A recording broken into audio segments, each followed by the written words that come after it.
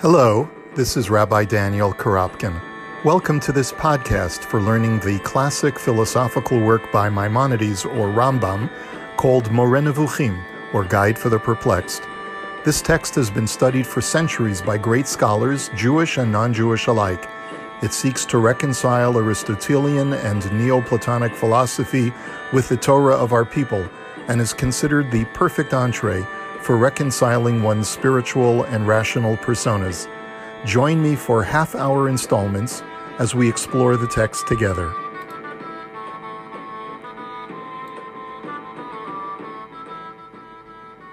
Hello, this is Daniel Karapkin speaking to you. Again, I don't see myself. I'm just going to have to assume that the camera is working. This is Daniel Karapkin speaking to you from Thornhill, Ontario, on the webyeshiva.org Facebook Live channel, and I hope that you can see me, if not, at least that you can hear me. We are studying Moreh Nevuchim, and we are today going to be beginning chapter 36. I noticed that Rabbi Sachs just posted the source sheet. Rabbi Sachs, if you can see me or you can hear me, I hope that you'll post a message just to indicate, because my camera is dark. I don't know why that is, but there seems to be some indication that I am recording. In any event, we are up to chapter 36. I would like to point out that the continuity from our previous chapter. Last week we did chapter 35, and we observed that there are three things that the Rambam felt that even though there is a great difficulty. Okay, thank you, Rabbi Sachs. I can hear you clearly. Great.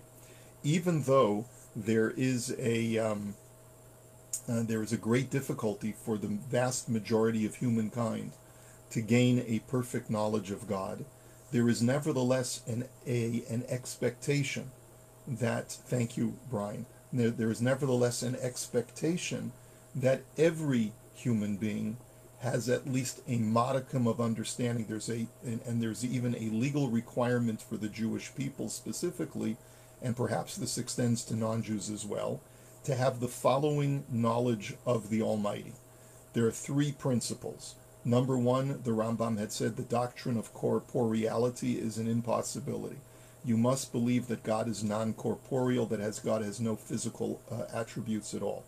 Number two, God has no comparison. There's no way to compare God in any way to any of the things that are created in this world by him.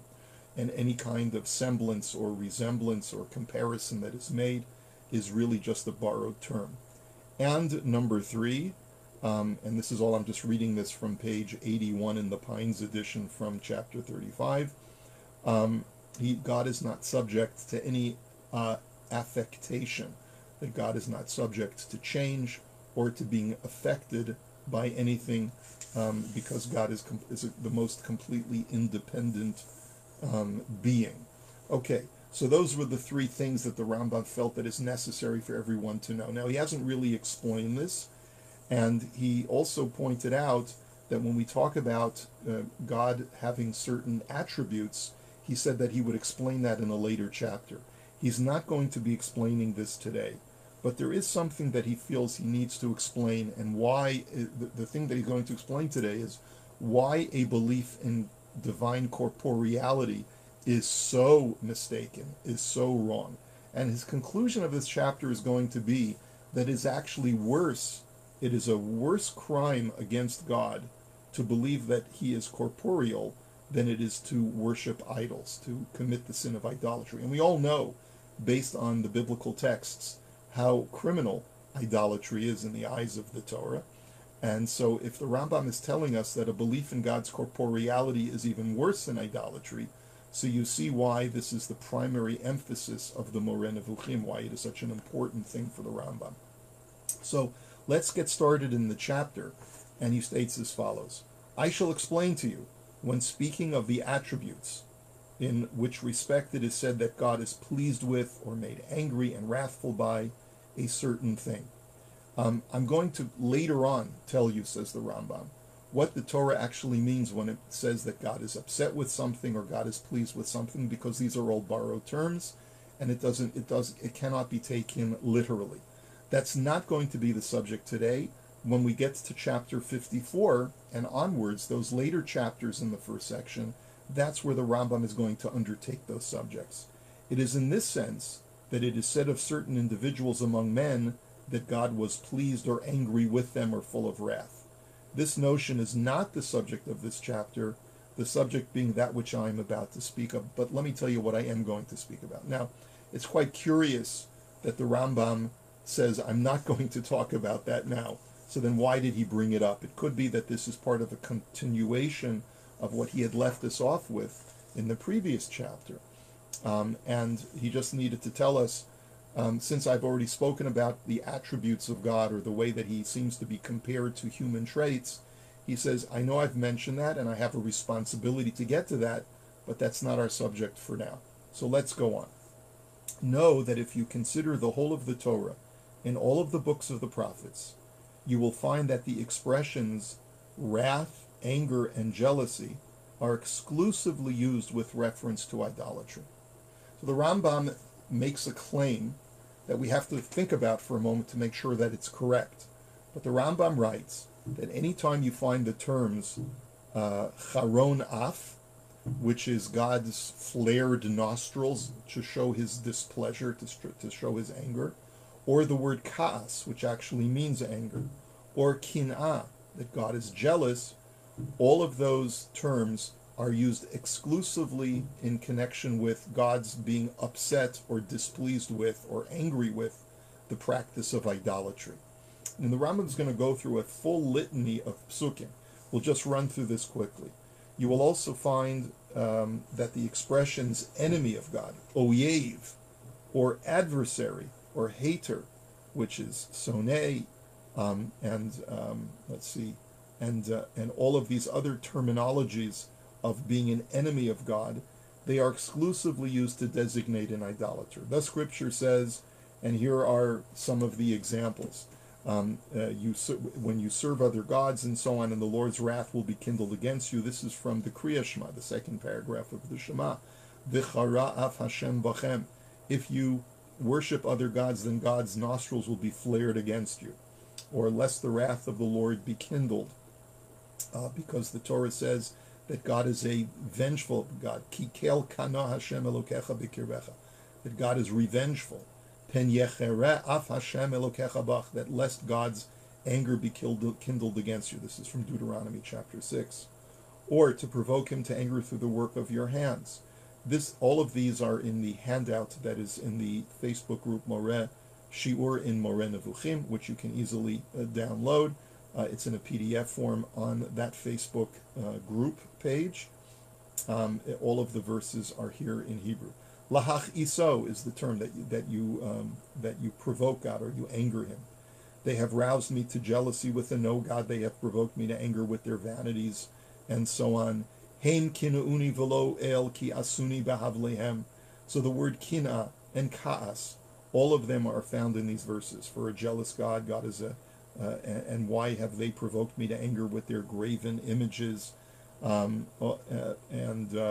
of the anger provoked by his sons and his daughters, for a fire is kindled in my wrath, for he will take vengeance on his adversaries and repay his enemies. This is a pasuk not from Deuteronomy, but here it's from the book of Nahum. Kel kano v'nokem Hashem, that God is vengeful and takes vengeance. Nokem Hashem uval chema, that God is filled with wrath. Nokem Hashem litzarav, that God takes vengeance upon those who attack him. V'noter hu lo oyevav, and he will be watchful and repay those who are his enemies. And he repays, etc., etc., etc. All of these things have to do with hatred, enemyship, anger, etc., jealous, and etc., etc. Now, these are all very good indications that God uses these terms in reference to idolatry. But a number of the commentaries ask the question, is this exclusively for idolatry? We find that God gets angry at other things as well. For example, that God got angry at Moshe at the events at the burning bush, when Moshe tried to refuse to accept his assignment to be God's proxy to take the Jewish people out of Egypt. Another example is where Aharon and Miriam in the book of Numbers in Parshat Bahalotcha speak disparagingly about Moshe, and God gets angry at them. Vayicharaf Hashem bam vayelach, that God got angry and he departed. And so don't we find that God gets angry at other situations other than idolatry? This is a question that the Meforshim ask. And there are three basic approaches to this answer. And one approach is the Rambam, even though he says it, doesn't mean that these terms are exclusively reserved for idolatry, but they all are in common that they refer to idolatry, and there's a special concentration of these words in reference to idolatry. A lot of it, but sometimes God will express anger in other times as well, but not as focused and concentrated as he is on idolatry. Another answer is that perhaps these events that I've just mentioned, such as the case of the burning bush, or the case of Aaron and Miriam speaking disparagingly about Moshe, all are related in some way to idolatry, because Moshe's refusal initially to accept his assignment to be God's proxy was in some way a denial of God's omnipotence and omniscience, and that is a form of idolatry. Or in the case of Aaron and Miriam, perhaps their lack of appreciation of Moshe's level of prophecy also has to do with a lack of appreciation of what the prophetic experience is, a lack of understanding of God, a semblance of idolatry. That's another answer that the Ephodi tries to offer. Or, as the Abarbanel tries to say, that you will find the term charon af, anger, used in other contexts other than idolatry. But to find all of these terms, charon af, kaas, kin'ah, oyev, sonei, tzarav, all of these Hebrew terms which really pile it onto to this particular subject, that is unique and reserved exclusively for idolatry. So the point is that you see that Hashem is extremely fixated on the evil of idolatry and how upset he is with it. Now, let's see where he's going with this. He says, now the books of the prophets only make this strong assertion because it concerns a false opinion attaching to him, may he be exalted. I refer to idolatrous worship. Okay, now this is the most important probably sentence in this entire chapter, probably. And the point that the Rambam is making is, why is it that idolatry is such a terrible thing? What makes idolatry so evil and so abhorrent in God's eyes? And the answer is that it is an intellectual error that a person is making. Now, people make mistakes all the time. What's evil about making a mistake? Remember, for the Rambam, the entree to an attachment to God is via the intellect, is through the mind. The way that a person attaches to the Almighty and perfects his humanity, his whole raison d'etre, his whole purpose in being, is to have a perfect intellectual apprehension of the Almighty and his creation, of metaphysics and physics, of Ma'aseh Merkava and Ma'aseh Bereshit. To the extent that a person makes very distorted intellectual apprehensions, so that he's really not understanding God and he's not understanding his creation, that person is not only making a mistake, but they're committing a crime, because they are failing to fulfill their whole purpose in being. Why idolatry is such a terrible thing for the Rambam is because you are misunderstanding God. You are abusing the intellect, which was given to you to have a perfect understanding of God, and you are distorting that tool, distorting that faculty to ascribe divinity to other beings other than God. That is the crime of idolatry in a nutshell for the Rambam, and that is why it is so far. It earns God's ire. It earns God's anger, because God is essentially trying to communicate to us through the Torah. This is a horrible thing, idolatry. because it will make you lose the entire purpose of your existence. That's the point. And this is where the Rambam launches into an explanation of different levels of mistake, of intellectual misunderstanding that people arrive at. And he gets to an ascending hierarchy of sometimes you can make a minor error in judgment, and sometimes you can make a major error in judgment. The greater the object of your misapprehension, the greater the crime, or the greater the tragedy of what you are doing. And so let's take a look. He provides us with 5 different levels of hierarchy in making a mistake. So he says, for the deviation of one who believes that Zayid, or any name, just the Ibn Tibon translation says Reuven. If I have a friend whose name is Reuven, and I think mistakenly that Reuven is standing when he's really sitting, he says that's one level of mistake. He says that's a mistake in what is currently going on with an individual human being at a given time. No, it's a mistake, but it's not a horrible thing. I thought he was standing. I recognize now that he's sitting. I made a mistake. He says that's unlike the deviation of him. Let's go on to the second level. Someone who believes that fire is under the air, or water under the earth, or that the earth is flat, and other things of a similar kind. A person makes a mistake about physics, about the elements of this world, about an understanding of how the physical creation functions. A person thinks that the earth is flat. Clearly the Rambam lives before Columbus. He's in the 12th century, but it was clear to the Greeks and other people of sophisticated science that the world is a sphere. Everything is spherical in the universe, at least at this period in scientific inquiry. And the Rambam says, yes, are there people who believe that the earth is flat? Yes, there are. It's a nebuch on them. We feel sorry for them. That's the second level of error, because you're not just making a mistake about a particular component of creation, you're making a mistake about all of nature. That's the next level of error.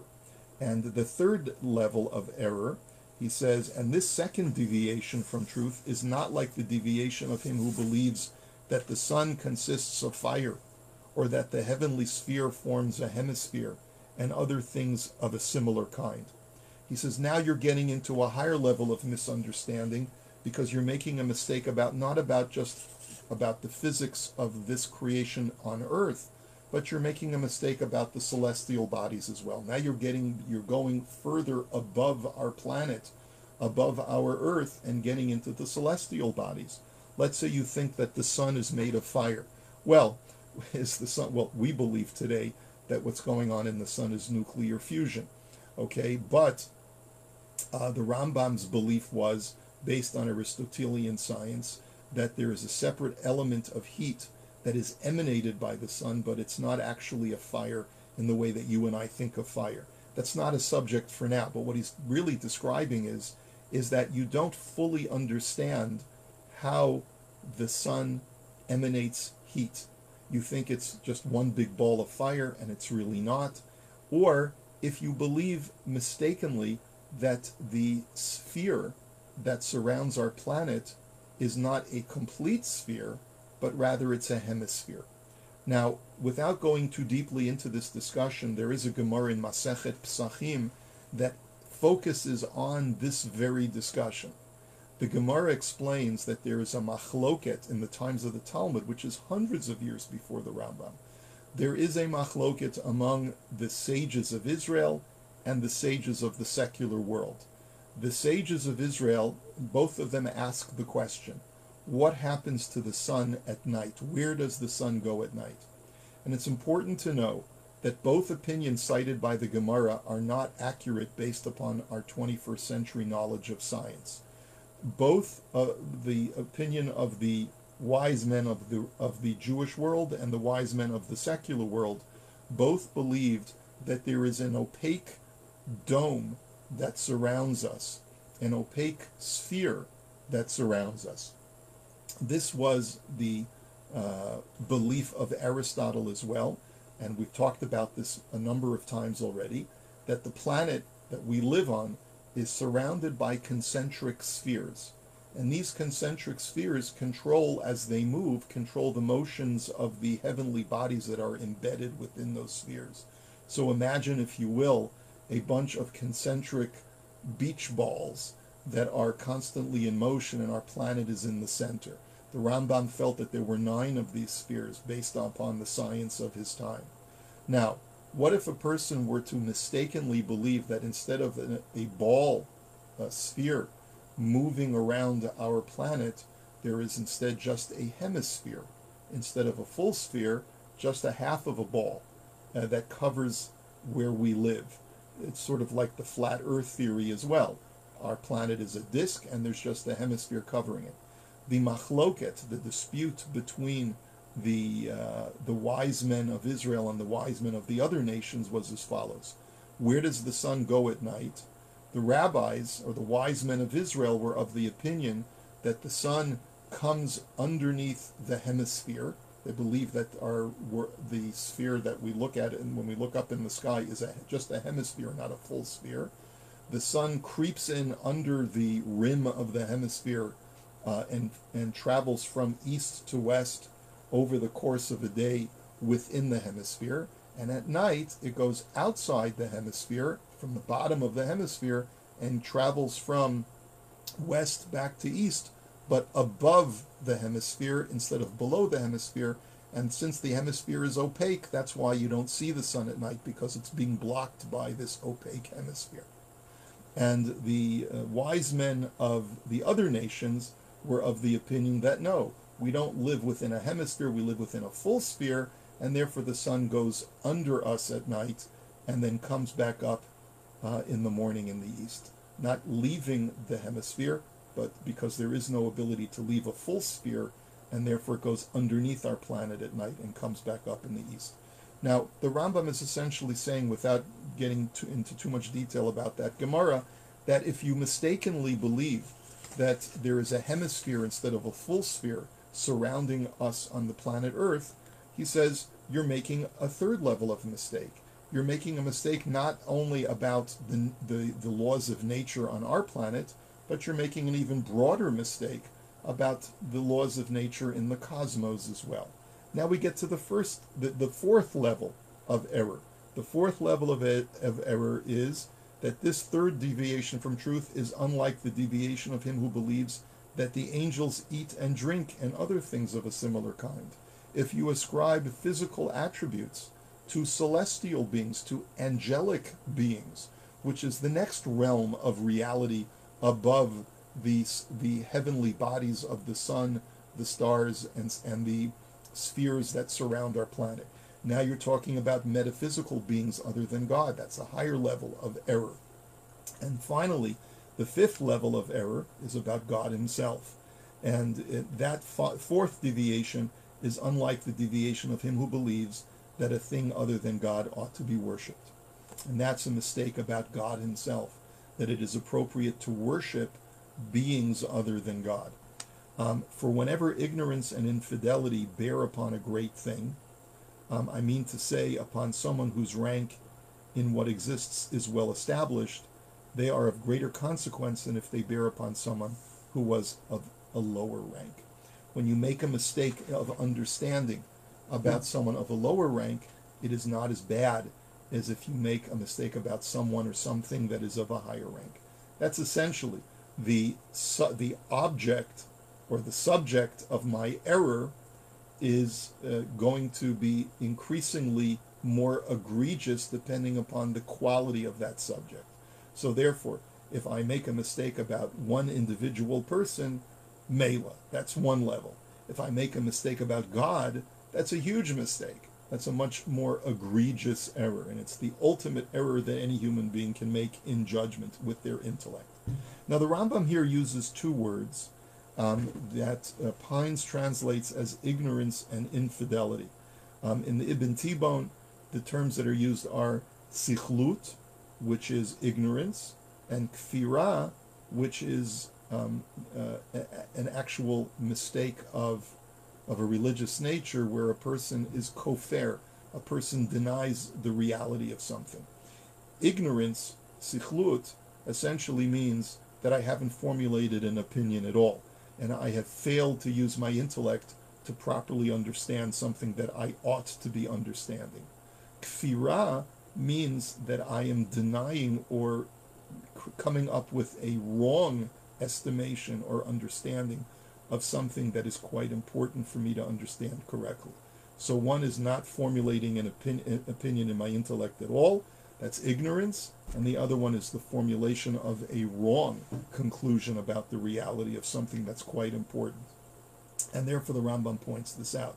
By infidelity, I mean belief about a thing that is different from what the thing really is, and by ignorance, I mean ignorance of what it is possible to know. Accordingly, the ignorance of him who does not know the measure of the cone of a cylinder, or does not know that the sun is spherical, is not like the ignorance of him who does not know whether a deity exists or whether there is no deity for the world. In other words, these are things where you haven't made an inquiry. You have not investigated certain things, so you don't know the measure of a cylinder or of a cone. You don't know whether the sun is a flat disk or whether it's spherical in nature. You're just ignorant. But that's not as egregious of a crime of ignorance as it is to not know whether there's even a God, because you haven't investigated issues of divinity. And obviously the Rambam's opinion is that even ignorance is criminal, because the intellect was granted to man to use properly and to elevate himself and realize his purpose in creation. Nor, he says, is the infidelity of him who thinks that the cone of a cylinder is half a cylinder, or that the sun is a circle, like the infidelity of him who thinks that there are more deities than one. That is, he believes something that is totally incorrect. He is erroneous in his thinking. So if he thinks that the measure of a cone is half a cylinder when it's really a full cylinder, or he believes that the sun is a disk, a flat two-dimensional disk, instead of realizing that it's a three-dimensional sphere, he says those are errors, those are kfirah, meaning that they are misjudgments. I've thought about it and I've come to the wrong conclusion instead of not coming to a conclusion at all, but that's not as bad as coming to an incorrect conclusion about God, coming to the conclusion that there's more than one God instead of realizing that there is a unitary God. Now you know that whoever performs idolatrous worship does not do it on the assumption that there is no deity except the idol. In fact, no human being of the past has ever imagined on any day, and no human being of the future will ever imagine, that the form that he fashions either from cast metal or from stone and wood has created and governs the heavens and the earth.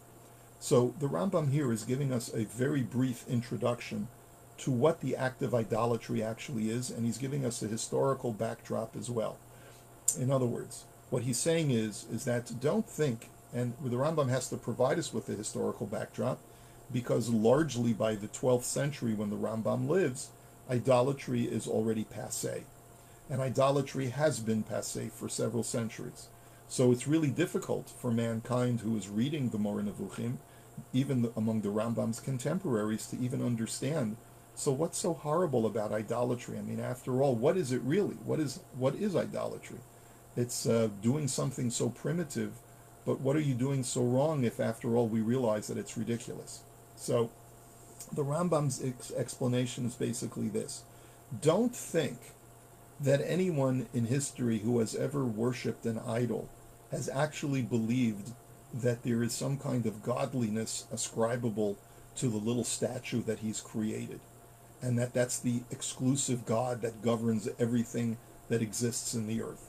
He says that's ridiculous. Everyone knows, even the ancients knew that that was not an appropriate or correct belief. They weren't that primitive. They weren't idiots, right? Those who worshipped idols of the past.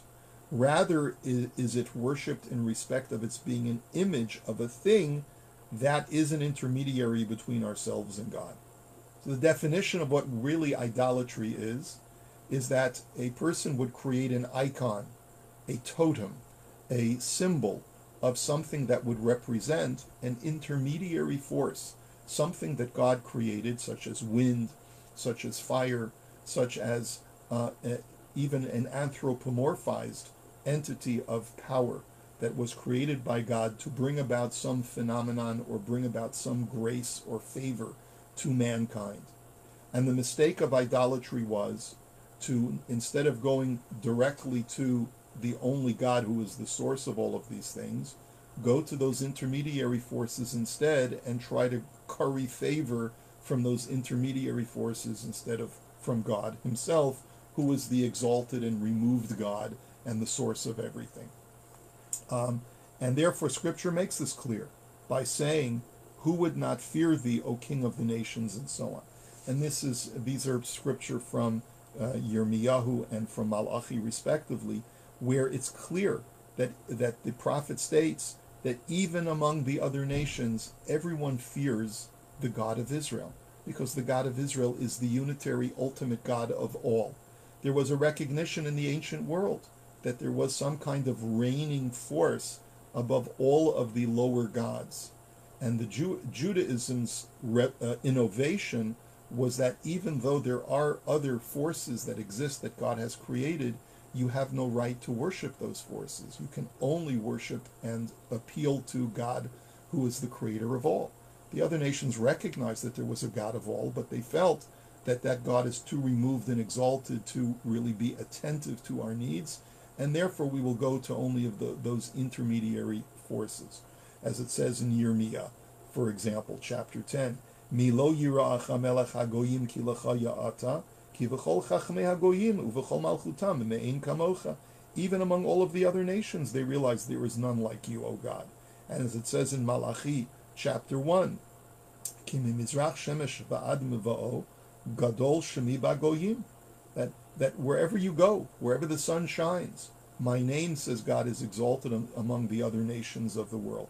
Everyone understands, Ki gadol shemi ba'goyim amar Hashem tzivakot, that my name reigns supreme. So what is idolatry? And therefore idolatry is whereby Scripture refers to what they regard as the first cause. That God is, and here the Rambam utilizes the Greek ascription for what Aristotle called God. Ultimately, Aristotle did not use the word God. He used the word first cause or prime cause, that God is the source of everything else that exists. We have made this clear in our great compilation, and the Rambam here is making reference to Hilchot Avodah Zarah, the laws of idolatry. We don't have time to go into the text of Hilchot Avodah Zarah today, but what we wish to make clear is that the Rambam is telling you the mistake of idolatry is not to deny God's existence, but rather it is to believe that because God is too far removed and exalted to be attentive to the needs of mankind, we should therefore go to his created intermediary forces, like the God of air, the God of water, the God of this, the God of that, and appeal to them instead of going to the God who created all of those things. And we even say this in our prayers, Mi chamocha ba'elim Hashem, who is like you among the other forces, O God. So we clearly acknowledge that there's such a concept that exists among the nations, but the imperative of the Torah is those other intermediary beings or forces are not to be worshipped. They cannot independently provide for mankind unless God wills it so, and therefore mankind may only turn to God for their needs and desires and wishes. We're going to have to hold it here for today because we're running out of time. But essentially, what the Rambam's whole thesis for this chapter is, why is a belief in God's non-corporeality so important? It is because you are making the ultimate blunder in judgment, far worse than idolatry itself. Because at least if you were an idolater, you believe in God correctly, but you just believe that you can appeal to the other created beings that God created. But at least you're not blundering about God. But imagine you make a blunder about God himself. That's even worse. And that's something that we'll have to continue in next week's discussion. And I hope you have a wonderful day and a wonderful week. Shalom, everyone.